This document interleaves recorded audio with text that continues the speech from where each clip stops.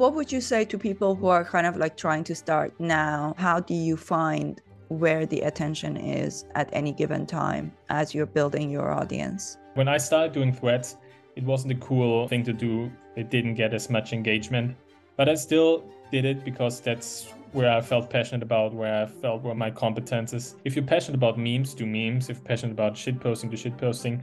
I think it's really important to stick to what you're good at and also what you like to do, because if you build your brand, it's important to really show up every day and produce content every day. And I think you only can do that if you're really passionate about what you're doing.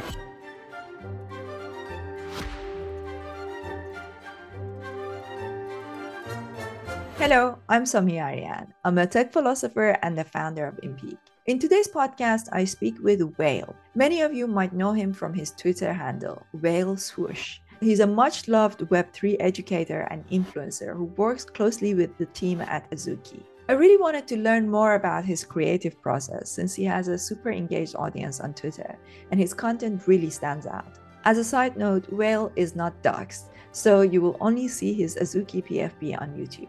I thoroughly enjoyed this conversation, and I hope you do too. Thank you, Whale, for being here. Where does Whale come from? Yeah, there was not a lot of thought behind it, to be honest. I think I changed my username back when I started out, I think. And that was the time where this Dutch swoosh domain from Nike came out. And I was just looking for a short, recognizable name and kind of came up with Wale or Whale.swoosh. There wasn't like a thought behind it. I want to be known as Whale because of crypto whale or stuff like that. It was really just to find a username that people remember. And I think Whale.swoosh became my brand over time. Nice. Okay, so maybe first things first, you're mainly only focused on Twitter, right? You haven't built an audience on other platforms. Yeah, so Twitter is my main feed. I have a newsletter, which is doing pretty well too. I have a Discord channel. So I have different avenues where I distribute my content, but Twitter is my main platform, yeah, where I really focus on. Okay, cool. So Twitter, Discord, and newsletter. So is your newsletter monetized or is it free? No, it's not. All of my content is free. Like I don't need to monetize my content yet. So all my content, like my newsletter, my Discord, my Twitter, everything is free for my community. So tell me more about that Azuki connection. How does it tie into your content? Yeah, so I think my content was really the reason why I got in with Azuki. The team, the co-founders, Location, Sagabond, Dem, who is the community manager for Beans, all three of them approached me, I think, late last year for the first time, when my following was still smaller. I already was doing threads, but I think I had, I don't know, 10K, 15K followers. And that's the first time when the team approached me and said, hey, we like your content, we like your view on the space, we like what you're doing. And then we just had casual conversations from time to time. And that kind of led into me getting closer to them, hopping on calls. And on one of the calls, they offered me this research and residence role, which fits pretty well into like my content and my educational threads brand that I've built. Because on the one hand, I consult with the team.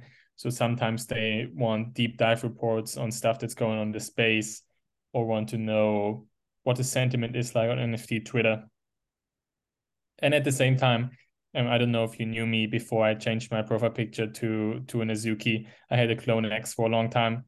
So that was part of me joining the team, also changing my profile picture. So every piece of content I produce now is kind of under the Azuki umbrella, right?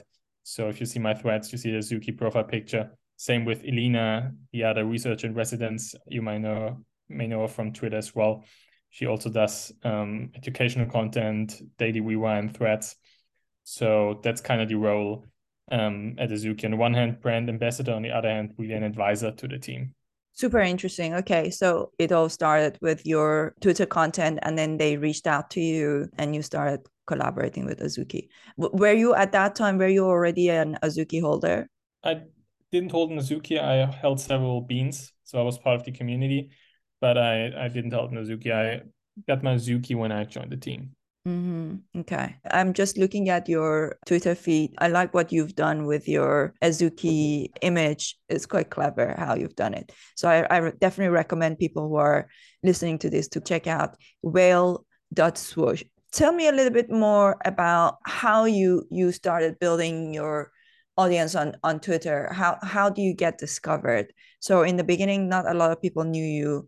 What were some of the reasons that you think made you successful in kind of like breaking through that Twitter algorithm and finding your audience? Can you tell me a little bit more about that process? How long it took? How often you were posting? What was the reason why people discovered you? Sure. So I never had the intention to really become an influencer or stuff like that, or to really grow my brand to what it is today. When I joined Twitter, and I think it was early 2022, it really was just to become a better trader, because when I joined Web3, for me, it was really all about trading, about making money in the space, buying, selling NFTs. That's kind of how I got into the space. And over time, I realized that to become a good trader, it's important to also understand the dynamics on NFT Twitter, because what's happening there has a big influence on floor prices, on trading volume, right? On not even the announcement, but also how the community engages on Twitter. So that was the reason why I joined. And that kind of what got me more in love with the community. Like, it was no longer just about trading and about making money. It was more really about building in the space. Then I saw like all these other successful people back then, like a Thread guy who was already super successful as an influencer back then. And that's kind of how I thought about, yeah, maybe try to build a small audience of 1,000 people, 2,000 people, 3,000 people, people in the space I know and where I can talk about topics in the space. And yeah, then I started different things. I started with shit posting, which was big back then, if you remember.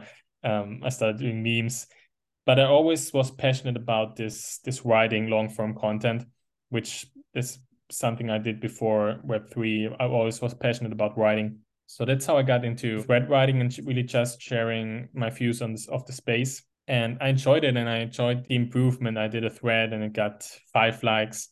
Then the next thread, I adjusted something in the headline maybe, or added a few pictures, and then it got 10 likes. And I really liked this progress.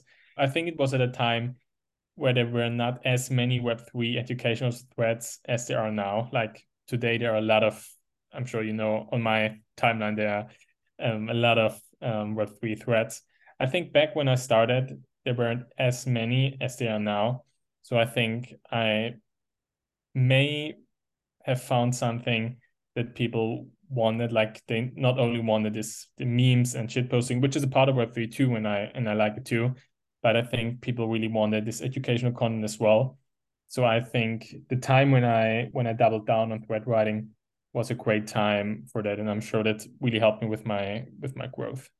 Very cool. So what would you say to people who are kind of like trying to start now? Would you still say that threads are the way to go, or has the format changed? How do you find where the attention is at any given time as you're building your audience? It's a great question. I think people should focus less on what gets engagement. That mean, like, when I started doing threads, it wasn't a cool thing to do that it's now. Like, as I said, there weren't as many people writing threads.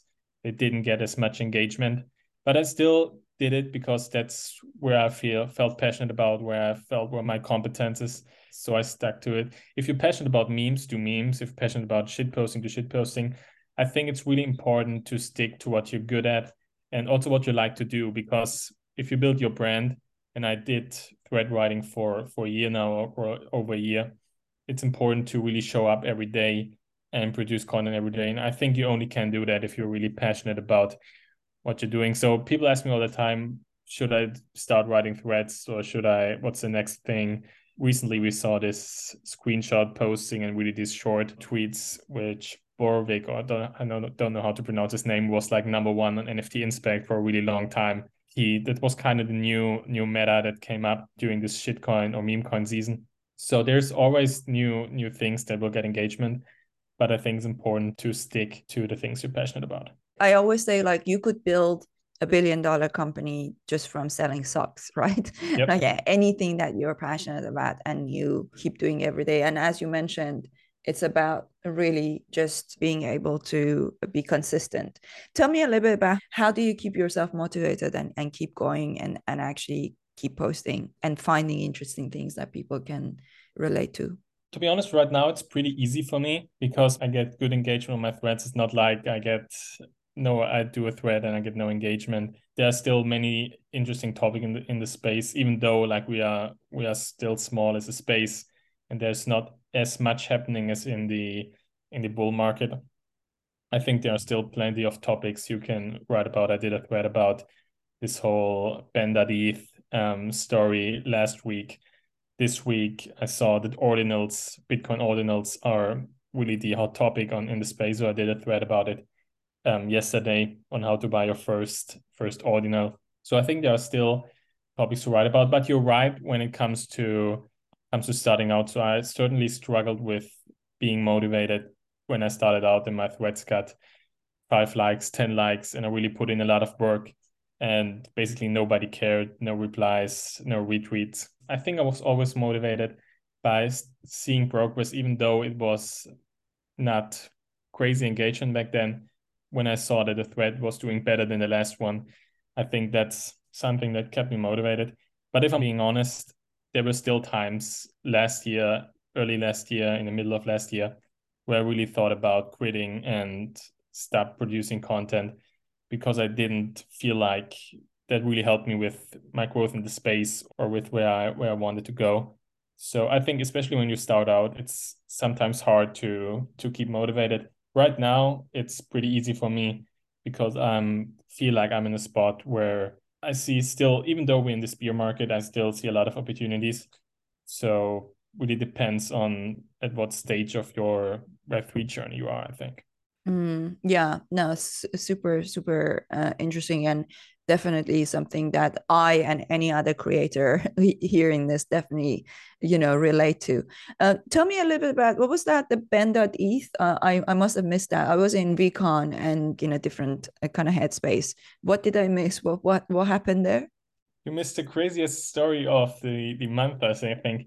Ben.eth, who launched. I actually don't want to give him such a big platform, to be honest, because people always talk about him, and I don't think that what he does is ethical and stuff people should aspire to do. But Uh-huh. basically, what he did, he launched with BitBoy, who is this big crypto influencer. I'm sure you know him. Oh yeah, yeah. Okay. Yeah, that was pretty successful. And then a few days later, he launched another coin, which is called PsyOp, and he raised I think $7 billion from people who just sent him ETH to his wallet. Wow. So no mint or stuff like that. They really just sent him ETH for pre-sale, and I think he raised $7 million. People are down 90% now because the coin wasn't performing as well as people thought. But it was crazy to see that, as you said, we're still in the bear market, and people just decided to send a guy on Twitter $7 million US, I think. So it's crazy. And it was really one of these stories in the past few weeks while you were at VCon, I guess. It's incredible that people, even in this bear market, still believe in these things and actually, put their money in there. So very strange. So this is super interesting. So you started your journey as a sole creator, then you got the attention of Azuki. Can you tell me a little bit more about the Azuki community and what's the thing that sort of made you think this is the community that I want to put my effort and put all of your kind of branding behind it?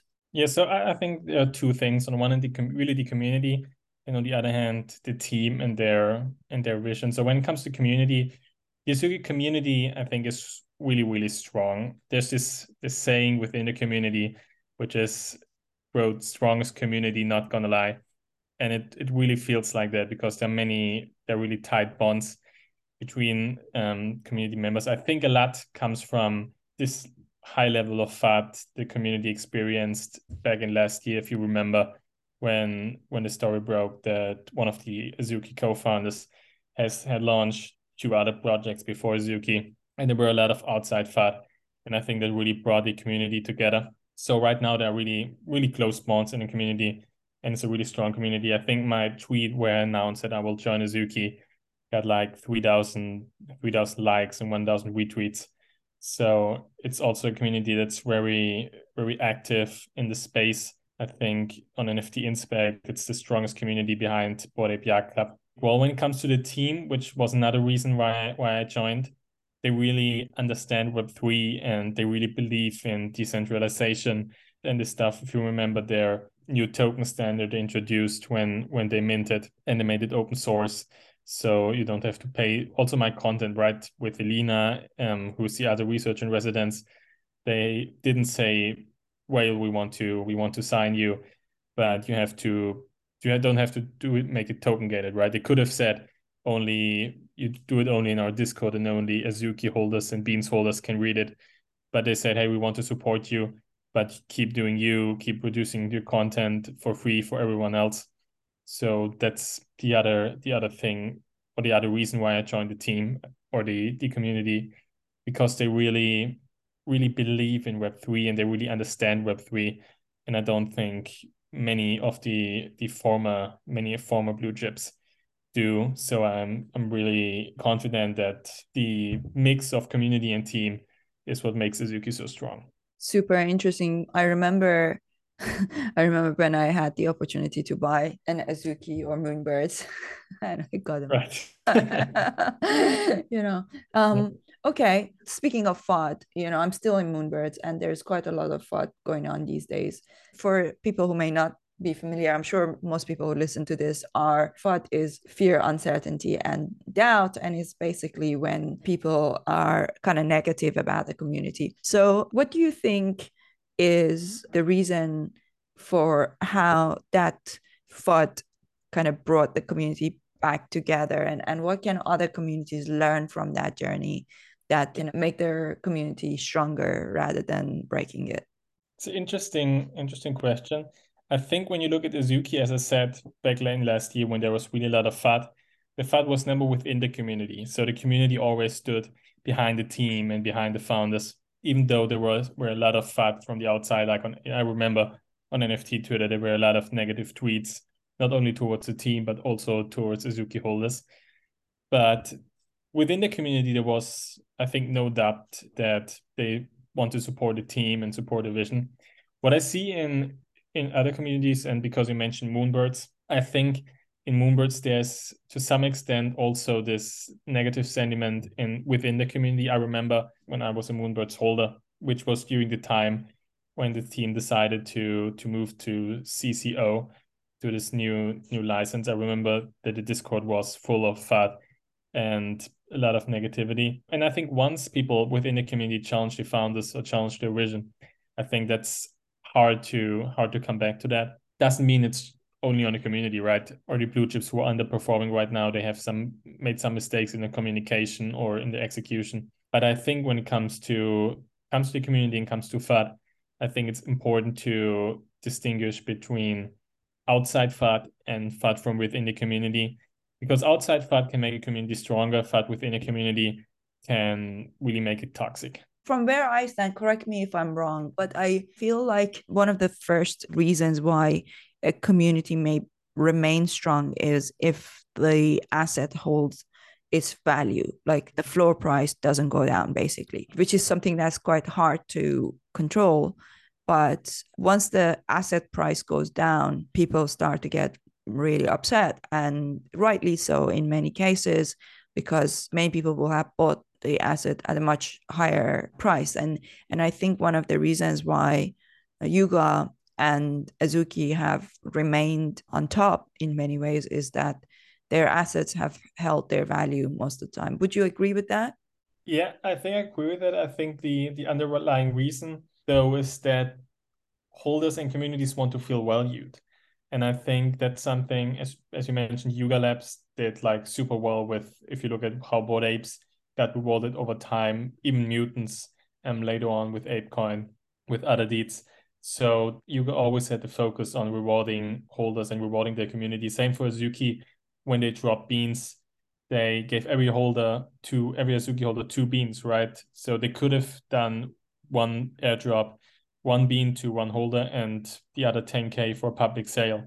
But they really went all in on putting holders first and airdropping them to 2 beans instead of 1, and really showing them, hey, we want to make you happy and we want to provide value to you. So that's something I think Azuki and Yuga Labs did better than other communities. If you look at Artifact, there was this monolith situation a few months ago where holders didn't feel valued. For Moonbirds, I think the CCO thing was the biggest one where holders didn't feel valued. I don't know if there were other things. I think the nesting rewards to some extent didn't please everyone either. The conference getting Yeah, canceled. exactly. Yeah. So I think community really wants to feel valued. And if it doesn't feel valued, there's not much incentive to hold, and floor price goes down. And as we both know, once floor price really goes down, the community can turn toxic really fast. And then it's hard to recover. Like once there's really floor price down and community is toxic, people challenge the vision of the founders and they don't have much trust in the team. I think from there it's hard to come back. There are a few projects who have done it, like Pudgy Penguins, who have great success right now. Back when they had their old founders team around Cole, there wasn't much trust in the team either. Then Luca took over and rebuilt it. Same for Oni One, who's also has a new founders team and is now doing great things. So it's not impossible to come back, but I think it's really hard once floor price is really down and community is not happy. It's hard to change the sentiment and to make a comeback. Yeah, 100%. What would you say to new entrants into the market, like especially with brands coming into the space and looking to, use Web3 technology? What makes Web3 technology unique for creators and for brands? Why should they use this technology to build community? Yeah, that's a great point. I listened to an interview with Luca Netz, the Pudgy Penguin CEO, a few days ago, and he made a good point. He basically said that Web3 and the concept of communities really allows you to have your first, depending on the size of your collection, your first 5,000, your first 10,000, your first 20,000, really super fans who really are invested not only into the success of your project, but to always want to support it. We saw it with Pudgy Penguins toys. So many people from the community ordered their toys and left positive reviews on Amazon. And I don't think that's something you can do this fast and this powerful in Web 2, because there's not that much incentive from, I don't even, like, of course, big brands also have a community behind it, even if they're not involved in Web 3. But I think for small brands to really build a passionate community around it, I think it's much easier and much better in Web 3. So that's from a brand standpoint. When people come into space now to become creators, I think it's still a good time. I built my brand mainly during the beer market. So when my account really blew off, I think it was in the middle of the beer market in September last year, which was the first time where I really experienced some growth. So I think we're still in the beer market, so it's still the time to build, even though it will be easier to gain followers during a bull market. It's still a good time to build your brand and to prepare yourself for the next bull market, which might come later this year or next year or the year after that. But sooner or later it will come, and I think it's a good time to really invest in yourself and into your brand, because as we saw in the last bull market, it really pays off if you have a brand and have trust and have a community. So it's a good time to start. 100%. Yeah, no better time to start than now, because when the bull market comes, everybody tries to do it, right? And it will be quite a lot of noise. But if you've built your foundation now, then you can reap the rewards at that point. Exactly. All right. Well, thank you so much, Wael. This has been so interesting. I've really enjoyed talking to you. So thank you so much for that. I really appreciate your time. Thank you so much for having me. It was a great conversation.